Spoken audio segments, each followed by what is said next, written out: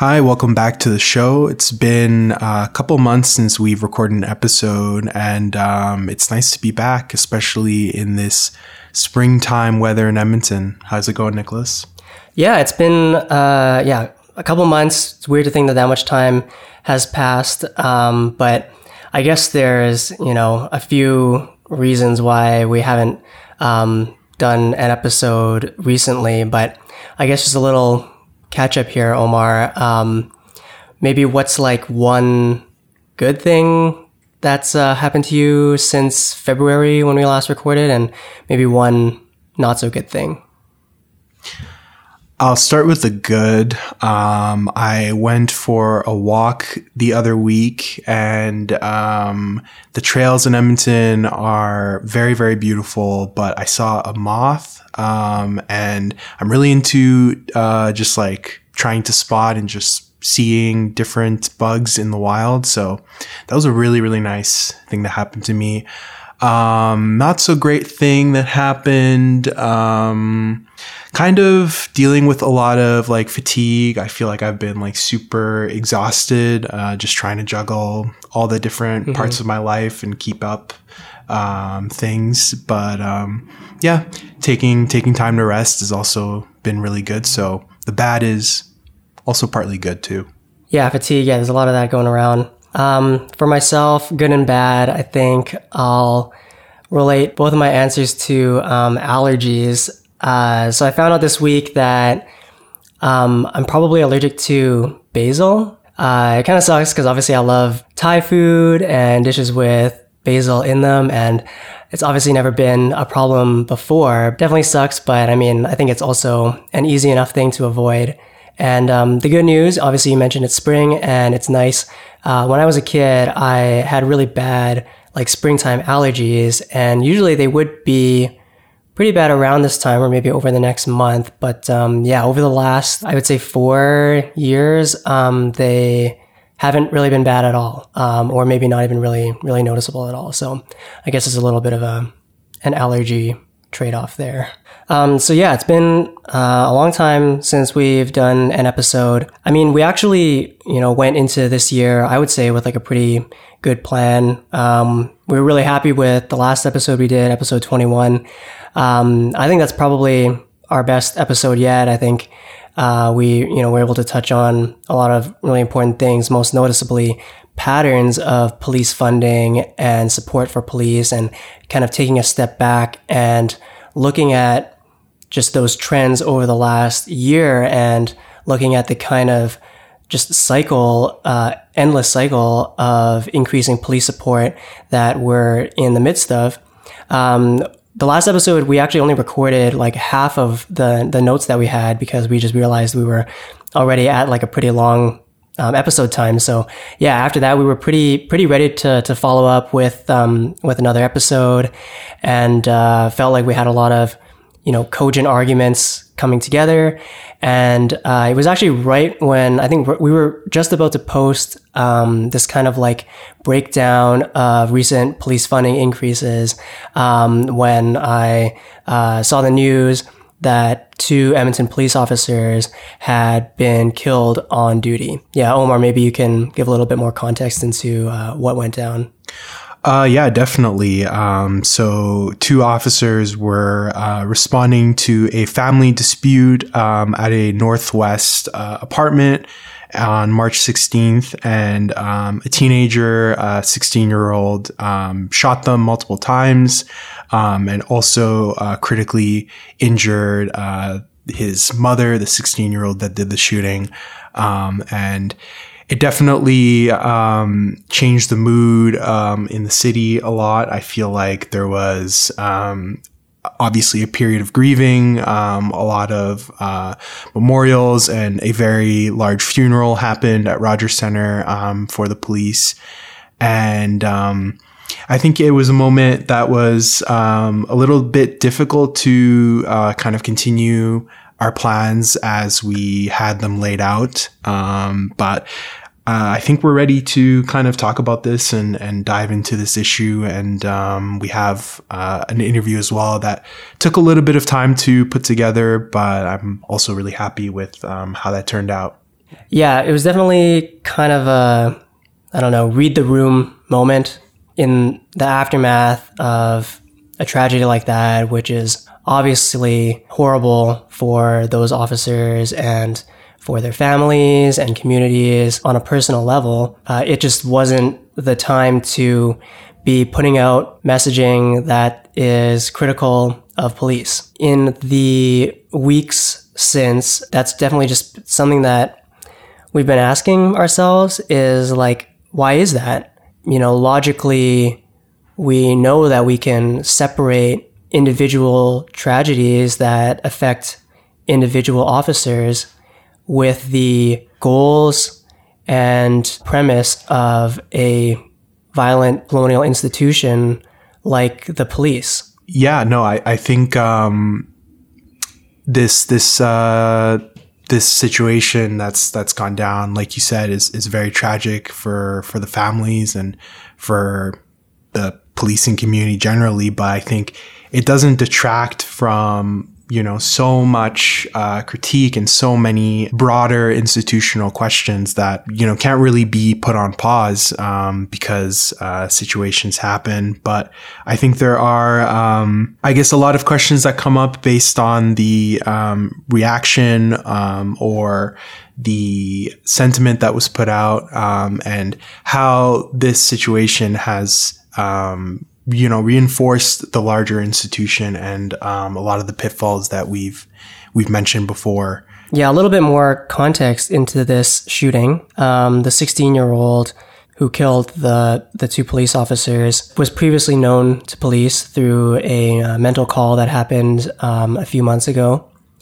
And he had actually, just before this shooting, shot someone at a Pizza Hut and was at large, basically. So this obviously raises like a few issues. One, just around how well equipped our, you know, mental health supports or our mental health system here in the city is for addressing these issues or addressing individuals like this in our society.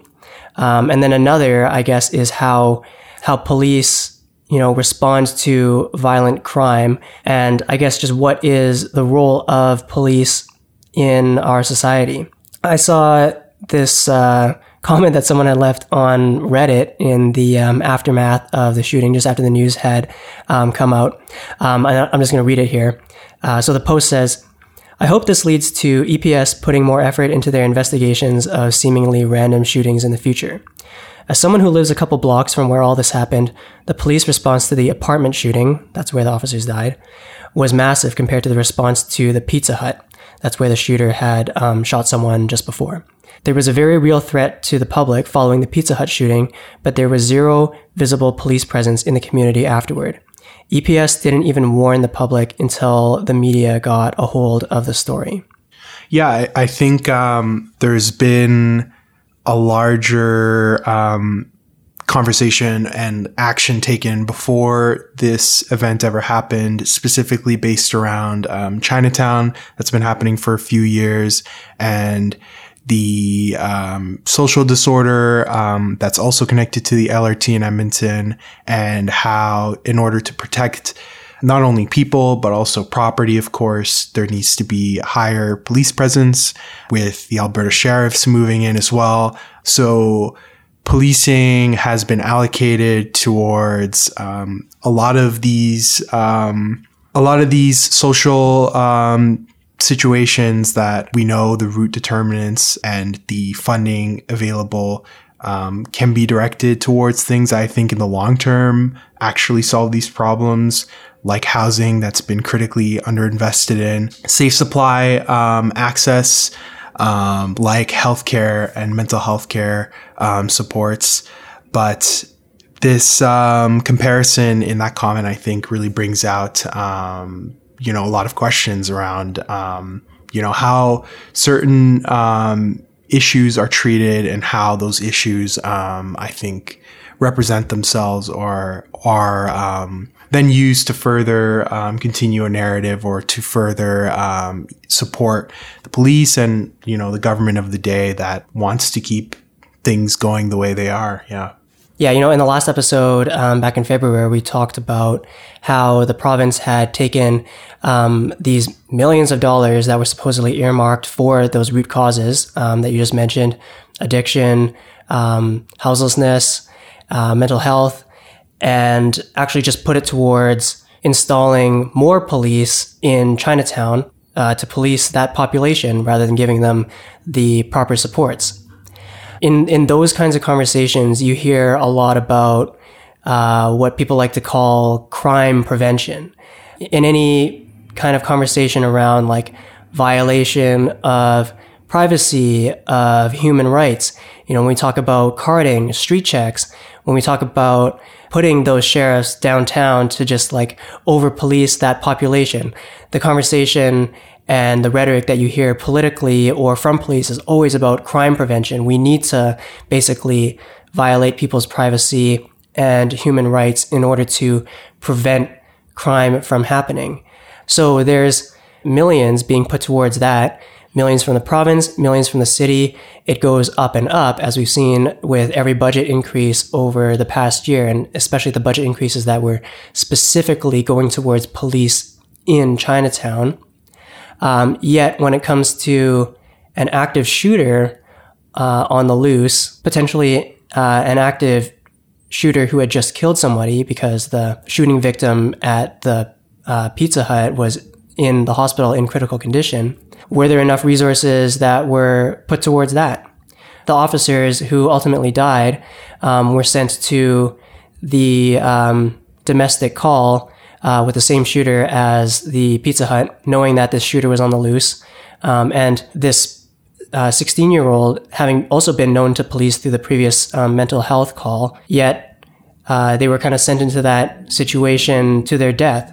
So it's like, how did that happen? And how is that not a reflection of like misallocating resources or gaslighting the public into what crime prevention actually is?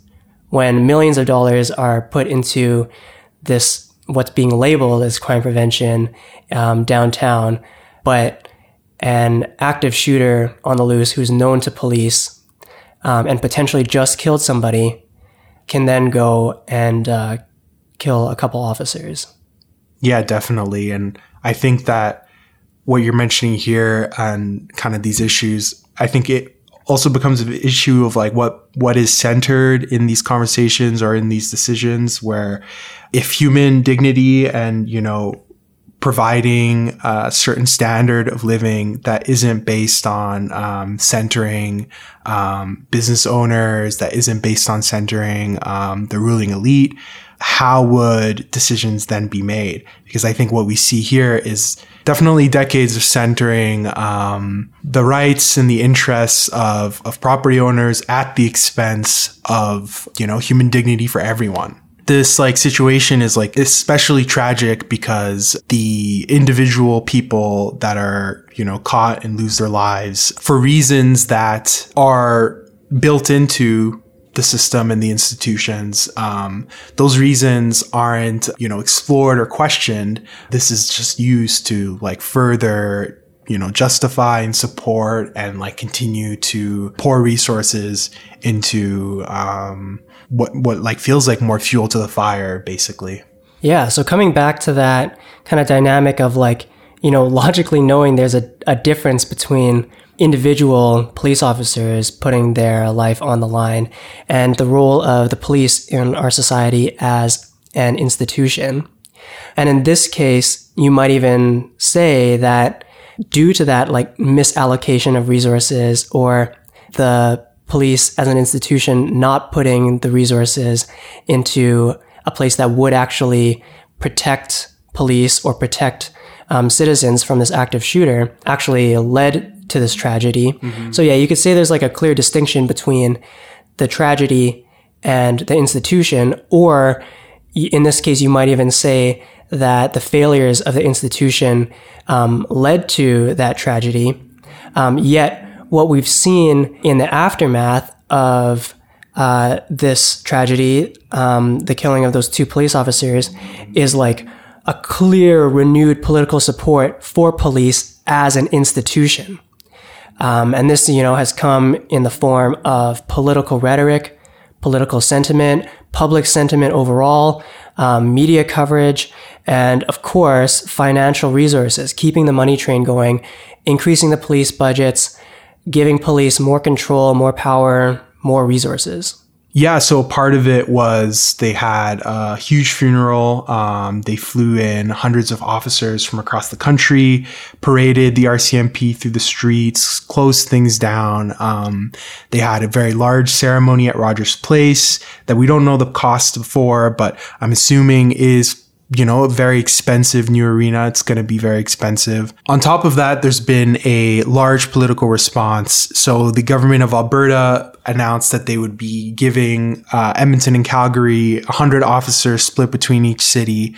Nearly $8 million in funding was announced for the PACT teams. So that's police and crisis teams, which essentially amounts to more mental health funding under the purview and control of police instead of any other organization or institution. And transit officers have also been consolidated and been put under the purview of police as well. And there's been a rise of interest from the general public, according to police, for joining. So potential increase in recruiting numbers. So there's a huge increase of support and resources given towards police in response to the tragedy that they had a hand in causing specifically. Yeah, it's pretty messed up, and it kind of reminds me a little bit of maybe we mentioned it here on the podcast before, but basically after Roe v. Wade was stricken down in the United States, the Democratic Party raised hundreds of millions of dollars, and people were sharing that fact, basically saying, if you're ever wondering why Democrats in Congress never codified Roe v. Wade into law, this is why.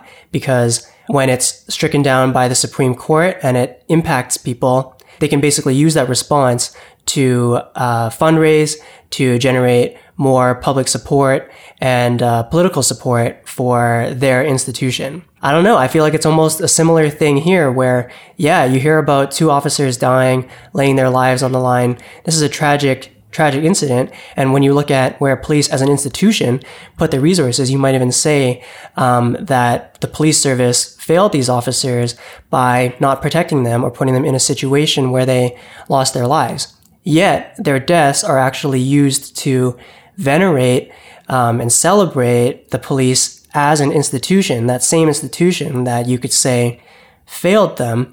And the police as an institution are getting so much more resources and funding and political support from this. And just to kind of remind you what police actually use those resources for, it's not to protect police officers.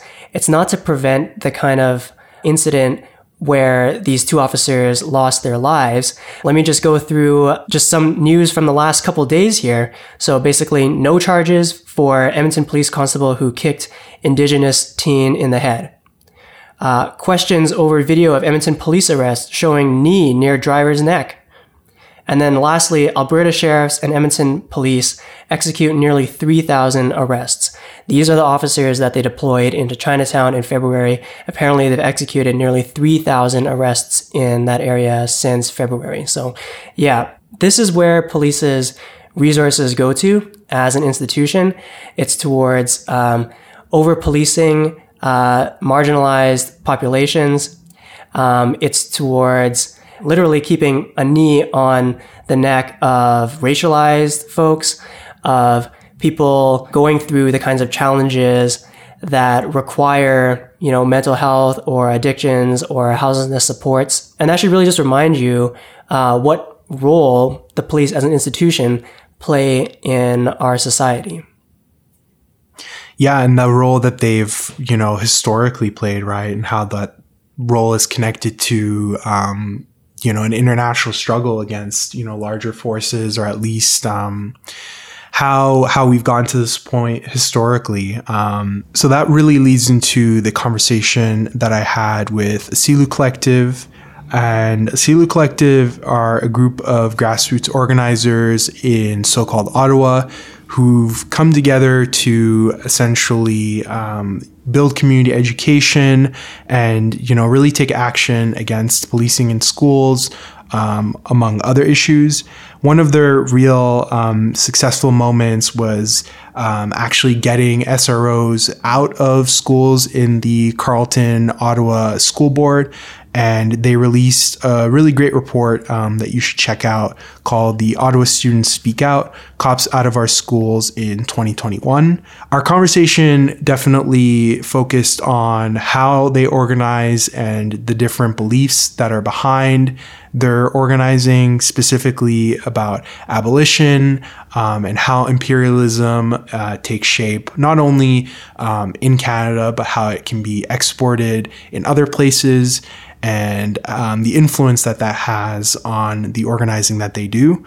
I think it's a really, really, really insightful conversation. And the fact that they've been able to be successful in the organizing that they do while also providing services to their community in very effective ways that work outside of state institutions was definitely something that really interested me, and I think that listeners will enjoy as well.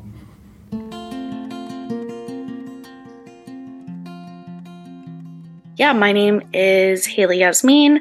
I'm a grassroots organizer and a member and co-founder of Asilu Collective, which is based on unceded Algonquin territory in so-called Ottawa. We are an abolitionist grassroots collective fighting and struggling for policing-free schools in the city. And we ran a campaign that began in 2020. It was our No Cops in School campaign, where we successfully were able to terminate the school resource officer program across the city, across all 4 Ottawa school boards. So that was a huge win for us and the broader Ottawa community. That's a bit about us and myself. Hi, I'm May. I use they them pronouns. I'm an abolitionist and grassroots organizer located on occupied Algonquin territory in so-called Ottawa, the belly of the imperialist beast of this country. And I have been organizing with Asilu Collective since 2021, spring of 2021, alongside the win of summer 2021 for removing SROs from the public school boards. Asilu, we've also worked towards political education of youth through a radical reading group for high school students and recent graduates, which I co-facilitated with Haley Yasmin. And we've been doing work alongside families at school and board meetings, mostly in 2022. And more recently, we've turned a lot of our attention inwards at creating better relationships within our organization and building resilience and sustainability in our organizing in general. So as grassroots organizers, when did you really realize that there was a need to create the Asilu Collective? And how did your past, whether it's through work or just life experiences, inform the community that you've built today? I can start us off. Asilu Collective was essentially born out of the Black rebellion and uprisings that came out of the movement for Black Lives in 2020, which we saw across the Western world. Myself and Asilu's 2 other co-founders, Grace and Lello, saw the heightened visibility that police violence had amongst the general population, even like corporate media, mainstream media. And we saw it as like an opportune moment to speak to what has been happening to children and youth for decades in schools because of policing. And, just knowing that the phenomenon of policing in schools and having cops presence in schools, it's absolutely not new. Community organizers and parents, youth themselves, educators, support workers, they've all been identifying this for a very long time. And so we knew that the heightened visibility of police violence would be a way to galvanize the Ottawa community into taking action to address the longstanding issue of removing cops from schools. And it did. It was able to mobilize a lot of folks across the city in support of removing cops from schools. And we, through this, were able to connect with parents and other folks who had been advocating this for a while. And we were able to work together to win our campaign collectively. It was a win, not just for ASILU, it was a win for a lot of us. And I guess just to address the second half of your question about informing, what informed building ASILU, I think for the three of us as co-founders,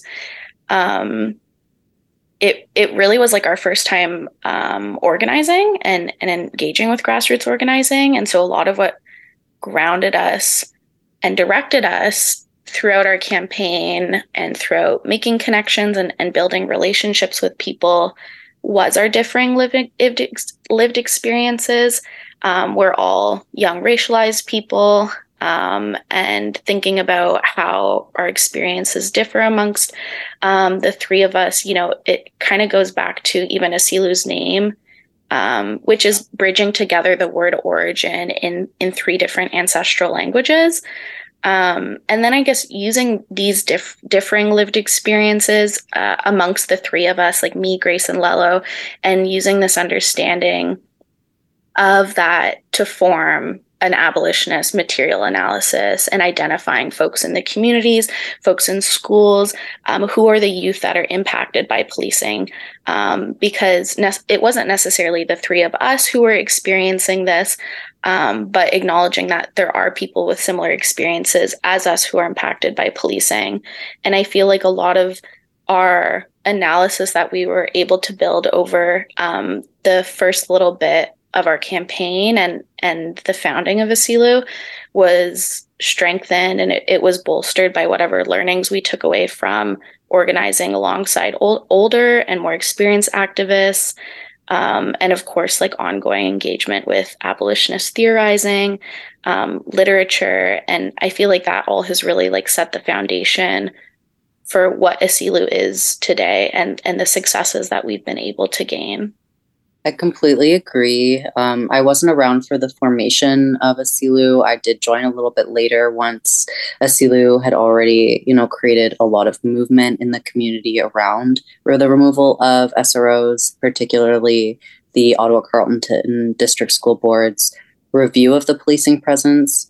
That's where I was able to connect with Haley Yasmin and other ASILU members, and then eventually join the collective. But another thing that I just wanted to note that Haley Yasmin brushed on was how a lot of our community was kind of created and built and expanded upon through specifically our anti-imperialist politics. We view ridding police from schools as a larger movement than just student justice and racial justice within schools and our communities in so-called Canada, but how the imperialist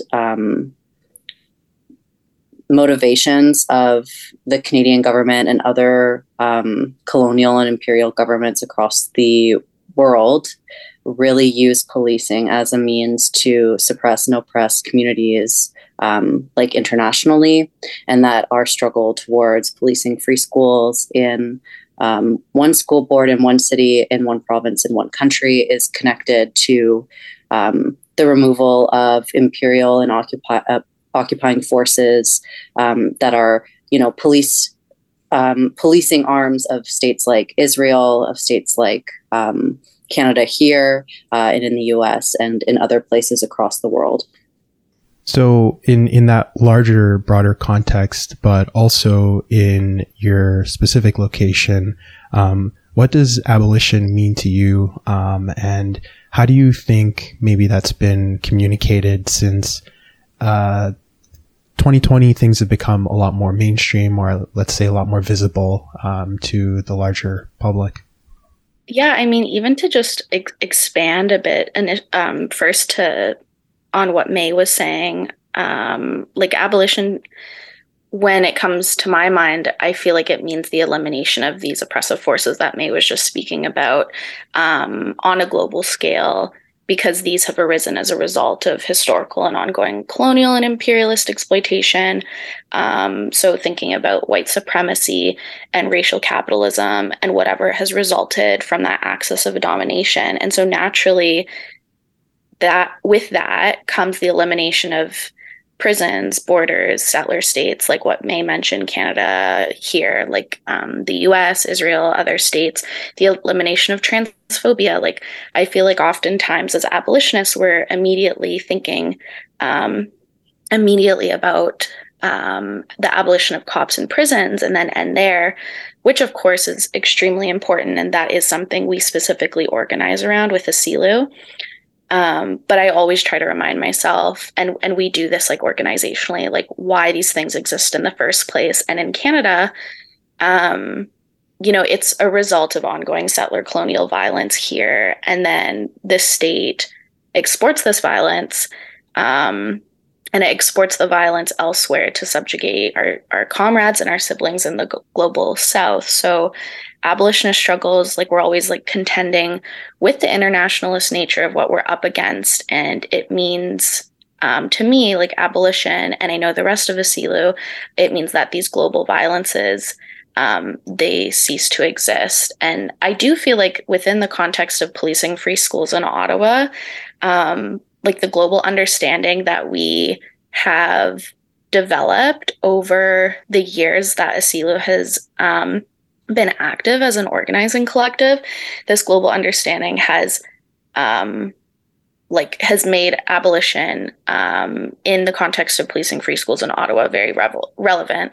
Like we have worked with migrant youth and their families. I know May can speak a bit more to this, but we've worked with migrant youth and their families, and these folks have fled countries where Canada ensures economic sanctions, environmental destruction, political instability, and just like ongoing war because it's profitable. And not only is it profitable, but it's also part of this larger system of domination where, like across the world, whether it's in your homeland or in the imperial core, like you're going to be policed, you're going to be terrorized and coerced and violated no matter what no matter what, because you experience race, class, and gender in a very particular way. So, bringing it back to Policing Free Schools Ottawa, the children and the youth who are facing policing in Ottawa schools,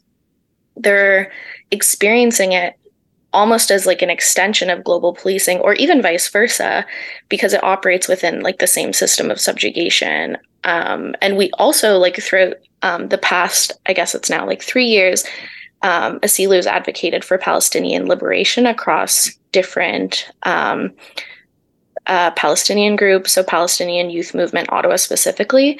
And this is because, again, the oppression that Palestinian youth are experiencing specifically in Ottawa schools. So it's happening in Ottawa as a result of imperialist domination that Canada exports, and the way it operates here in our country as well. They're being silenced, they're being punished and threatened specifically because of their identity as Palestinians.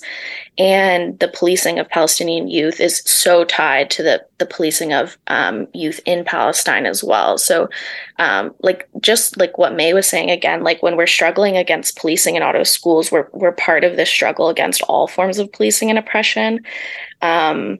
And it's even seen in our solidarity work with Policing Free Schools comrades in the US as well. And we frequently meet with those folks and it just kind of demonstrates how global the nature of policing is. I completely, that resonates a lot with me. And I was thinking a lot about, specifically in this question, like what abolition means in the struggle for policing free schools. For us in Ottawa, policing free schools looks a lot different. Like our struggles for abolition look a lot different than in cities and places where the student resource or school resource officers have not yet been abolished, because there's this idea that because we do not have cops in schools in a formal program capacity, that we've somehow achieved like this police free school.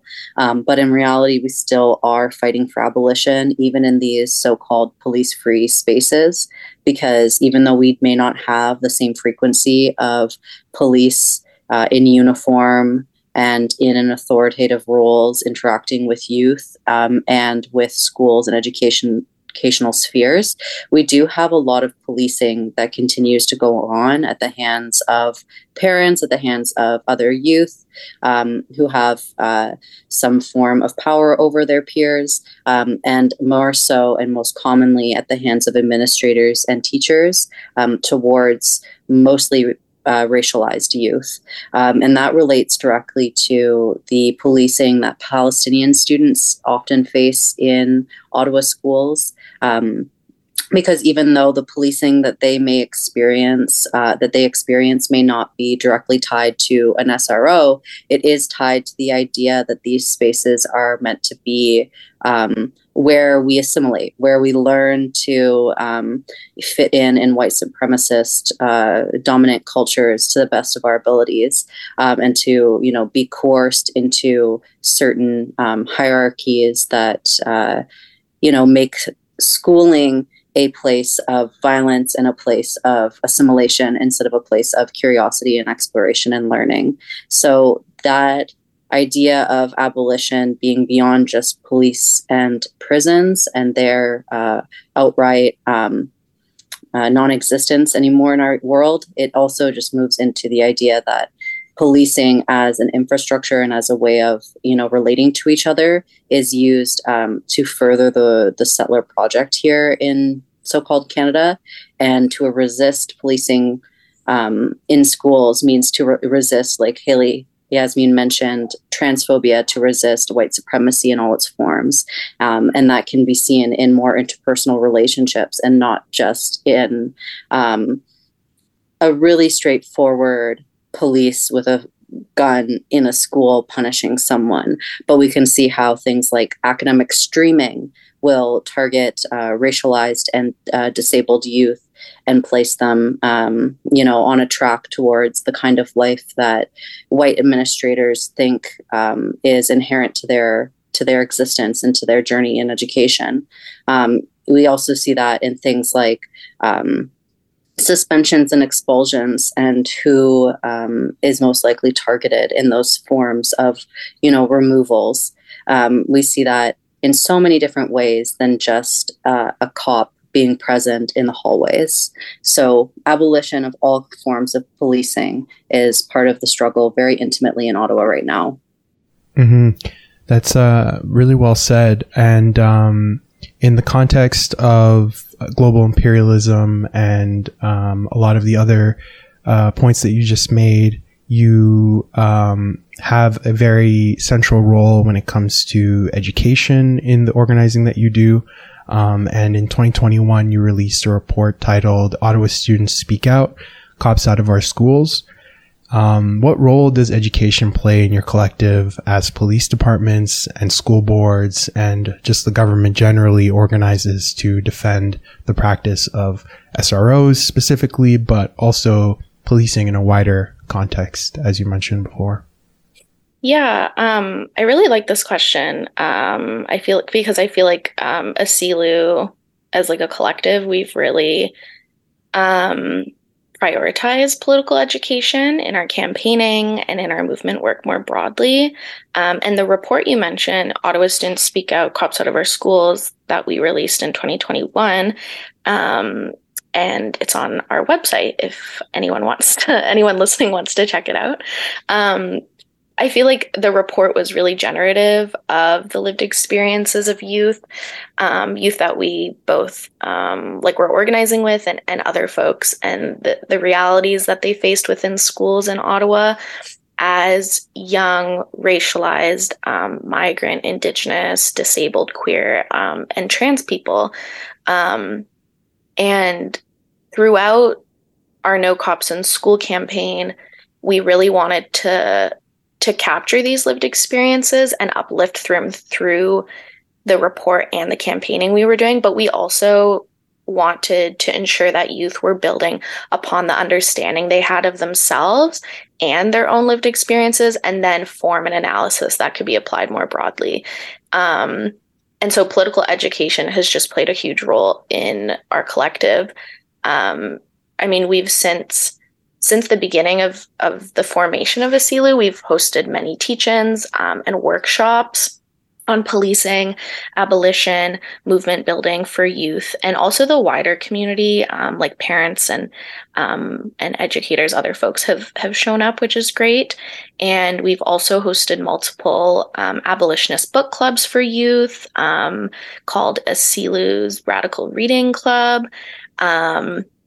And we've built great relationships with youth through these different things that we've done. And I feel like without political education, it's really easy to be led astray from a concrete abolitionist analysis. Like we can accidentally become reactionary. We can fall into reformist traps and, think that diversity in the police force will stop police violence, which obviously it absolutely will not. And, to stop this, we need to ensure that access to political education is ensured. And it's so much easier for youth and community members to hear and then agree with what school boards and Ottawa Police Service, other state entities, what they're saying about keeping cops in schools for, so-called safety. It's a lot easier for them to agree with this when they don't have access to political education. And so I do feel like we have a responsibility as grassroots organizers who are struggling for abolitionist liberation. It's our responsibility to educate and mobilize our community around having a correct abolitionist analysis and ensuring folks aren't being led astray, because that does happen. And even actions like postering or outreach to youth groups in the city to notify them of events and building relationships through this. This is all part of the political education that we've been doing over the years, and we've found it really effective and meaningful. We've also engaged in some education around specifically our experiences as a collective in creating movement and creating change, and almost reality checking to our supporters about those actions. So for more detail, we've hosted a Twitter space around the municipal election for Ottawa in 2022, due to the rise of fascist candidates, specifically seeking school board trustee office in order to put forward their own racist and transphobic agendas within schools. And a part of our education piece on that was one, to make our supporters and followers and the wider community aware of the rise in specifically fascist candidates and transphobic candidates, while also giving folks a reality check that we had already been dealing with racism and transphobia from our current, or at the time, from the current Board of Trustees, and that it was not as simple as voting in the quote right unquote people and everything will be fixed. But it's actually that consistent and constant public pressure, community push for change that will get us where we all desire to go, which is, liberatory futures where we can see education as a real space for youth to excel and thrive, rather than what seems to be, just really carceral and repressive spaces that pose as educational spheres. So a lot of that education around our own movement and what we've had to face, sharing can be public and education can be public. And then there's also been, like Haley Yasmin was mentioning, just that sharing with other youth, with other organizers, with other community members about our experiences, and that, mutual sharing back and forth as, education around local contexts and around safety and around sustainability and keeping each other motivated and well and alive. And, that education piece is so important because for ourselves, at least within the collective, we would not be where we are without very intentionally engaging in our own education as well as educating those around us, because all of our wins have been really grounded in educating ourselves and others about the reality that we're living in and the reality of our experiences and the reality of our power when we work as a community against state forces. Mm-hmm. So in the context of your report, you shared a lot of student experiences through stories. And I think on this topic of sharing, I just want to ask, why is it so important to share not only stories, but resources, strategies, other things, especially given the unique shape of policing and how it takes shape in school environments with children and youth?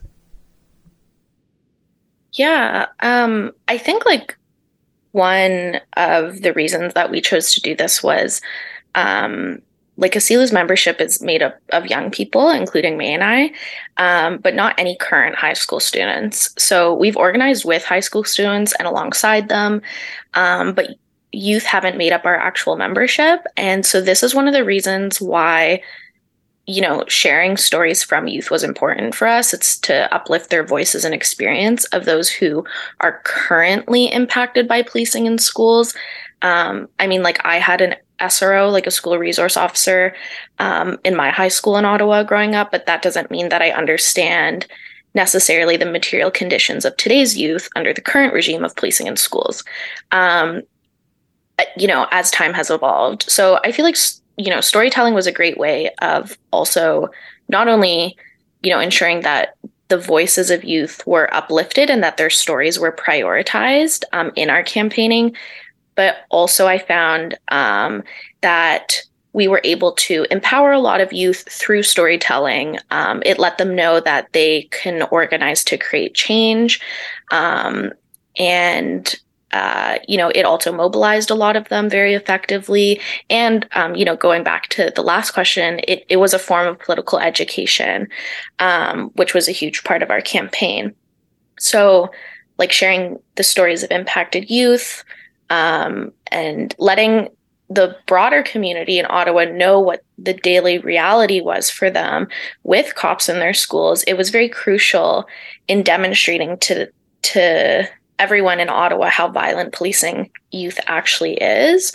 Some people didn't even know cops were in schools in their own city, including students, actually. So when they heard that other schools were facing this crisis, notably, it was usually schools with a predominantly racialized student body who had the most police presence in Ottawa.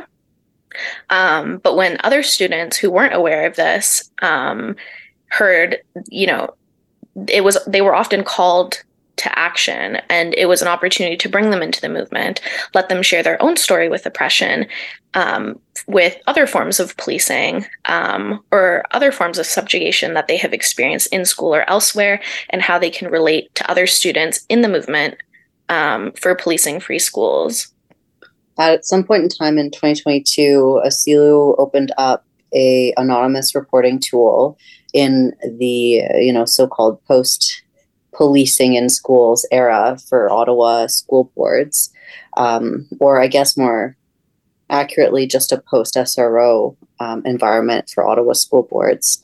And that was really generative in that it gave youth, parents and educators, as well as anyone else who is in the community of schools in Ottawa, were able to share their stories about experiencing policing at the hands of teachers and administrators without giving away any identifying information that they did not feel comfortable to share with us. And we found that there's one school that really took advantage of this reporting tool. And before Asilu Collective came forward with our own plan of action to support those students, the students had already organized themselves, and they had created a movement within the school that caused real change, material change for the students. And they, stood up and spoke up in a way that really inspired Asilu members, and we got involved in that as well. But it really was the youth sharing their own stories and then connecting with each other and finding power in that way. So I've found that sharing stories, especially in a way that is peer-to-peer, that's more mutual than just ripping your soul open to some administrator who's not going to listen to some board member who doesn't really care, was a lot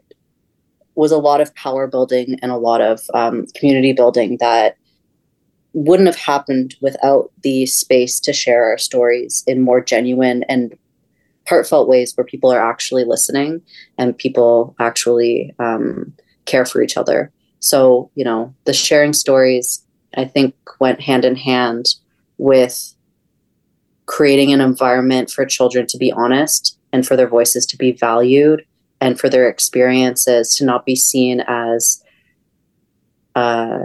unimportant or theoretical or silly, but as like really human and valuable. We've already touched on a lot of different ways that you build community through teach-ins, through outreach in schools as well. But are there any other ways that you've built community that you do today? And how does that work fit in within the larger vision of moving away from state options that often fall short for what people need on the ground? Yeah, this is a really good question. It's something May and I have talked a lot about together in terms of like moving away from state options. It's something that I feel like is very still much in the works as we figure out what this means for our collective and the people we're in community with. But of course, like the state does not protect us. It never has. It operates to commit violence and generate profits through ongoing genocide and displacement of indigenous peoples on these lands that we occupy. So, for us, moving away from state options, it is very crucial because we've seen the way these systems are built to destroy communities and violate their rights. Like, even if, even down to thinking about suspensions and expulsions for students who are at the Ottawa Carleton District School Board.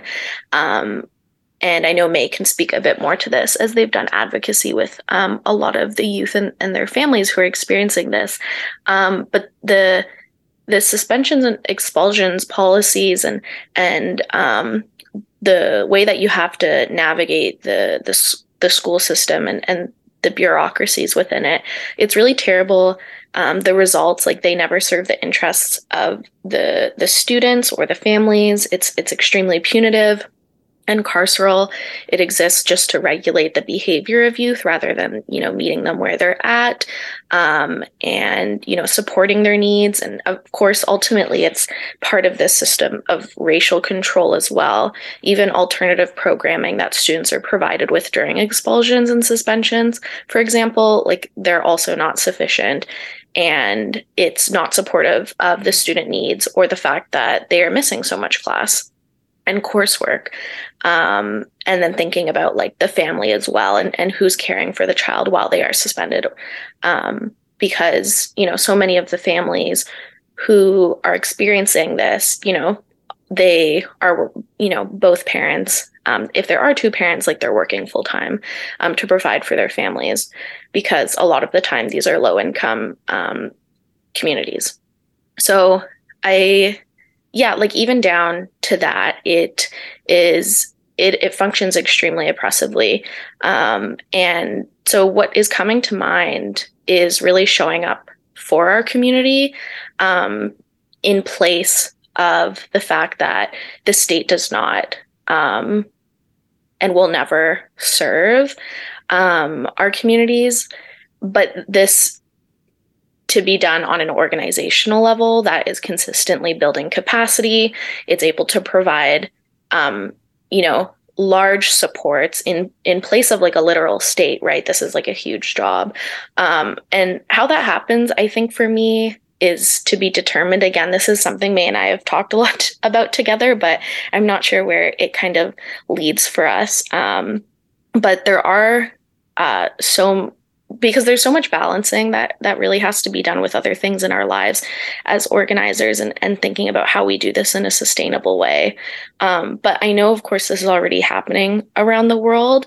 And people are really effectively building community and moving away from state options. So even looking at like mutual aid projects is a great example, or something else that comes to mind are safety plans that many women's groups have in like how to respond to gender-based violence and abuse, and how these groups show up for women and house them in their own homes, whether that's in a spare bedroom or on a couch, to ensure safety, and how, these plans are in place in a sustainable way to ensure that everyone involved is able to meet their own needs, and the person who's impacted, their needs are met as well. I hope that answers your question. I feel like this is something I've been thinking a lot about in terms of like Asilu's work. But yeah, I'm sure May has lots of thoughts as well. I do. I think what comes to mind first of all is the idea around like independent infrastructure, in the sense that it's independent from the state. And I think it's a long haul, really long-term focus. And it's something that at Asilu we've been talking about a lot as a collective, and as well just interpersonally amongst friends, that we haven't figured out all the answers to. And it's one of the reasons why as Asilu we've stepped back from engaging at the school board level.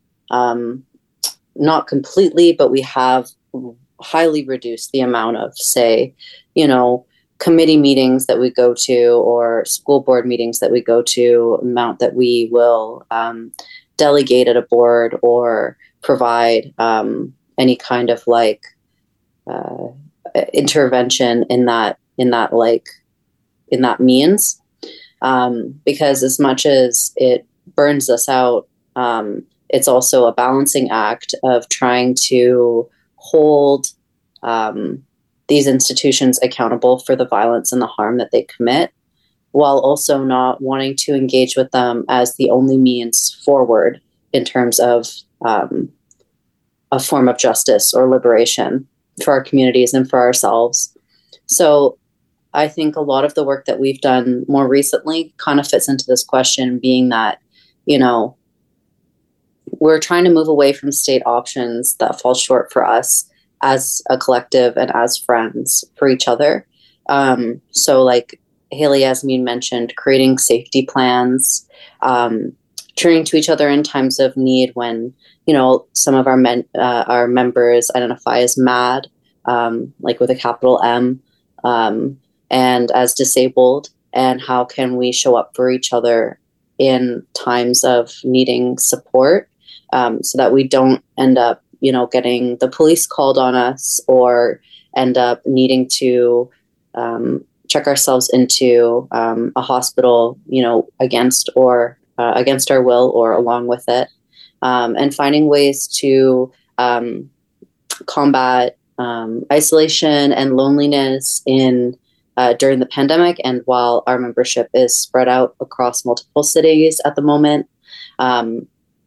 So we've had a bit of a motto recently: less meetings and more friendship, trying to find ways to create more independent infrastructure amongst ourselves.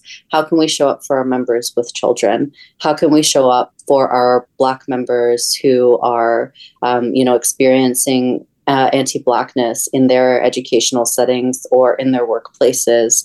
How can we show up for trans members during this heightened time of fascism and specifically transphobia tied to that? How can we continue to show up for our members, specifically immunocompromised or disabled members, during an ongoing pandemic? What ways can we rely on each other and uplift each other so that this work can keep going and that we can start to see, quite materially see, how we can move away from state options on a smaller scale amongst us as members, so that we can envision it and build it into a larger framework with other communities beyond our membership. Mm-hmm. So Edmonton is seeing organizers come together to keep carceral systems out of schools here. Is there knowledge from your experience in Ottawa that people here can take to find success and keep movements alive to do important work that we've been talking about for this entire interview? Yeah, I mean, we know folks in Edmonton. I had a meeting with organizers earlier in the year. It's so great to hear the amazing things they're going to be up to and how they're going to be pushing for policing-free schools in unique ways that are specific to the conditions in so-called Edmonton and in the schools, and how youth are experiencing policing in comparison to Ottawa. I think policing-free schools as a movement, we organize across, so-called Canada. And so I feel like generally speaking, we're very well connected with one another. And I think this is really something that has led to a lot of successes in different cities. And so something that I would encourage is for all of us to continue to stay connected, cross strategizing and sharing, how we have been able to find success in our movements and in our campaigns and continue to generate wins. We've ASILU has been able to do this throughout our existence as a collective, but also specifically during our campaign, the No Cops in School campaign. That was it was really helpful for us to talk to other folks in Ontario who were, operating under a lot of the same, provincial legislation in terms of removing cops from schools and in terms of addressing policing. And so, being able to speak with folks who were operating under the same conditions, that was very helpful. And so anytime I'm able to connect with other policing free schools organizers is really great. And I know something good is going to come out of it. And then also in terms of keeping movements alive, the latter part of your question, I feel like May, really touched on a lot of this in the last question about prioritizing internal care organizationally. I feel like that is, it's exactly what May said. It's something that we've really been prioritizing. We have all been able to come together and speak about the different capacities that we have and what that means for our organizing and how, in order to create sustainable movements, we need to ensure that we're caring for one another. And this means building relationships and strengthening relationships with one another as friends and as comrades. So this is something that I also am constantly encouraging other comrades of mine. Just thinking about the financial needs of folks in your membership and also the emotional needs of your membership, even spiritual needs, all these different things. And it really is unique to everyone's different situation. And I think that is why like building individual relationships amongst one another is so important, because everyone has a unique experience and has unique needs. And in order to keep movements alive and find success, like we really need to ensure that we're all coming together and building solidarity on like a interpersonal level, but also an organizational level. And only, one has to happen in order to get the other. That was wonderful to hear. Haley Yasmin, I've just been nodding along very vigorously to all of that. I wanted to expand a little bit on some of those points, like in terms of like logistically, some knowledge that I would pass forward based on my experience with specifically the win for police, like SRO free schools, would be leaving room for escalation. Always think about what's next when you are when you're putting action towards when you're putting time and energy towards any form of action that is trying to reach policing free schools. Having room to escalate is always a really good key strategy in campaign building. Find space for joy. It's really hard sometimes to find joy in anti-carceral organizing just because of the violence that these carceral systems rely on, and how violence, they seem to fuel violence. They seem to be fueled by violence, or they are fueled by violence and they are violent. So that input and exput and output for these institutions that you are often up against is really draining. So finding joy in different ways somehow is really crucial in the sustainability point. I also think that goes hand in hand, the finding joy with making connections and sharing knowledge.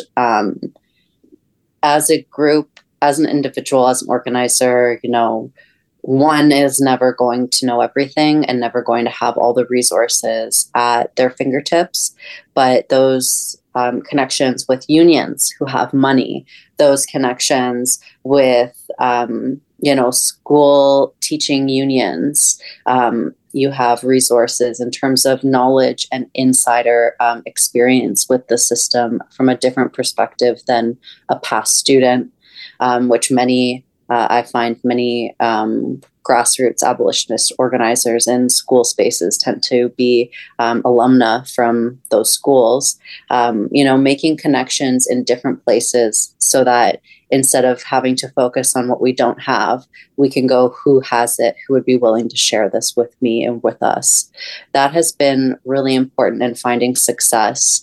Those key partnerships, whether they're just interpersonal, or whether they're really about the movement to start, those can all build either way. So if you meet somebody who's for policing free schools, that can build into a personal relationship, and the other way around as well. And I don't think that it would have been possible for me to continue to be at a CELU collective and doing the work that I'm doing, if I hadn't been doing it alongside people like Haley Yasmin.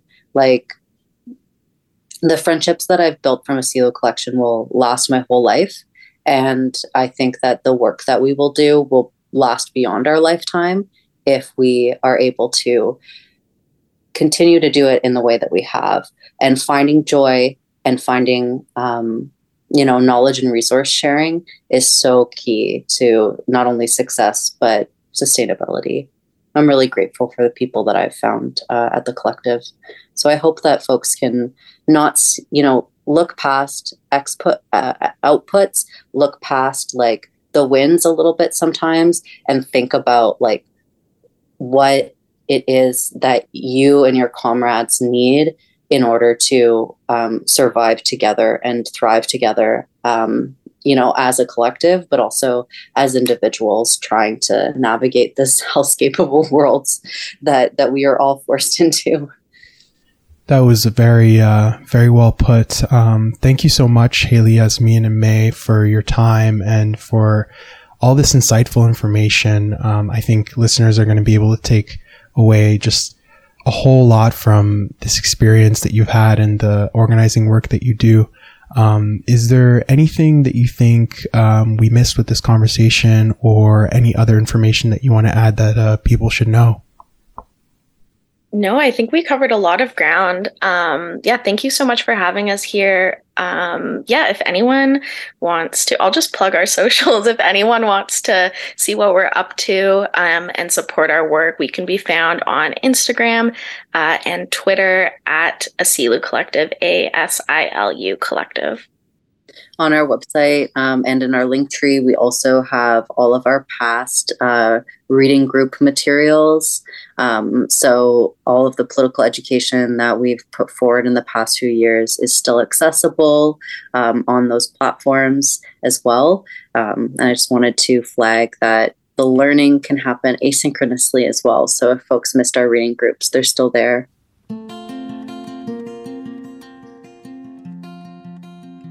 Wow, Omar, yeah, that was a really great interview. I feel like a lot of what they were talking about is actually, really relevant to basically the conversation we were just having at the start of this episode about, the dynamic between individual police doing their duty and the role of a harmful institution like police in our society. When they were talking about like the idea of perspective and keeping a focus on broader abolition of like colonial systems and oppressive systems rather than just focusing in on like cops in a specific context, like removing police from schools. Mm-hmm.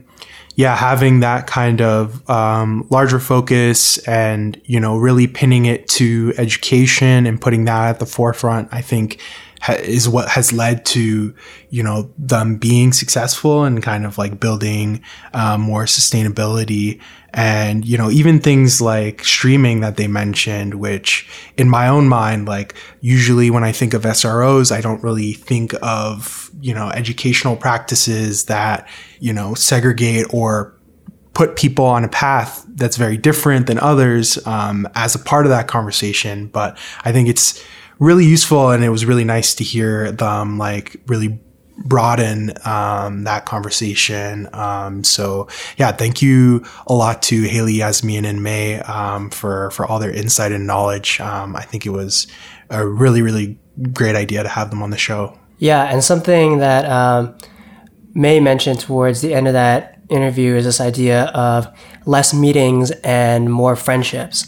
Basically, putting more of a focus on interacting with community partners rather than trying to engage with the system itself or trying to basically push for change, not necessarily within that system, but like directly with that system. And in like an Edmonton context, that really reminded me of the way that, counselors will always respond to concerns about police with this idea of, take it up with the police commission. This is actually under the purview of the police commission. So go to the police commission meeting and make your voice heard there. In that framing, it's like up to the community and those, negatively impacted by these institutions to then continue to put themselves in those unsafe spaces in order to push for any kind of change to those harmful institutions. And I think what May is getting at here is just that's futile, but also just not worth it to have to put yourself in that situation. And I don't know, Omar, I think you've obviously been through similar experiences and can probably speak to that. Yeah, I think it really boils down to something that Haley Yasmin mentioned early in the interview about like taking a reform position or not. But I think that like just like engaging with people and doing it at a level of community makes so much more sense to really get the results and the outcomes that are really wanted, because those outcomes will appear and you'll see the success of the work that's being done at a community level. Those things don't really appear when a reform is passed at City Hall, for example, or at a police board. So spending all of the time, really in community, doing education or connecting with people or providing resources instead of the exhausting work that can take place at a council meeting or a committee meeting, I think just makes a lot more sense from an organizing perspective, right? Yeah, it's not necessary to put yourself in a situation where you are going to be bullied, you're going to be made to feel unsafe, where you're going to be, misconstrued, where your opinions are going to be invalidated, dismissed, or at the very best, watered down and diluted into some sort of semblance of change that's convenient for the system. And I guess, following their advice, I think that's probably something we'll try and do a lot better too, is just, more connecting with local groups, with community organizers, and basically trying to make stuff happen from the bottom up. Speaking of that, locally, I have to thank Alex DaCosta, who has been a part of Policing Free Schools Edmonton, which has just launched recently. So that is a great initiative that everyone listening should go support. And I think there's a lot to be learned for the work that we do, and just like generally trying to support organizers that are trying to make change on the ground. Yeah, and thanks so much also to our Patreon supporters for supporting the show, and also putting up with our unpredictable schedules here. I guess you probably already know if you're a Patreon supporter, but just to clarify, I guess, it's a monthly thing, but we pause it or turn it off anytime we're not gonna get an episode out.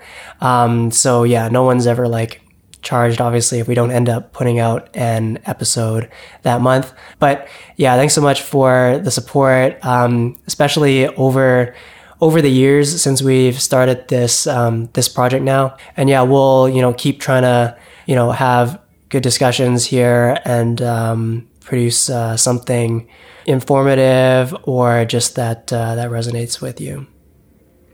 Is that good? I think that's a good place to end. Okay. Yeah.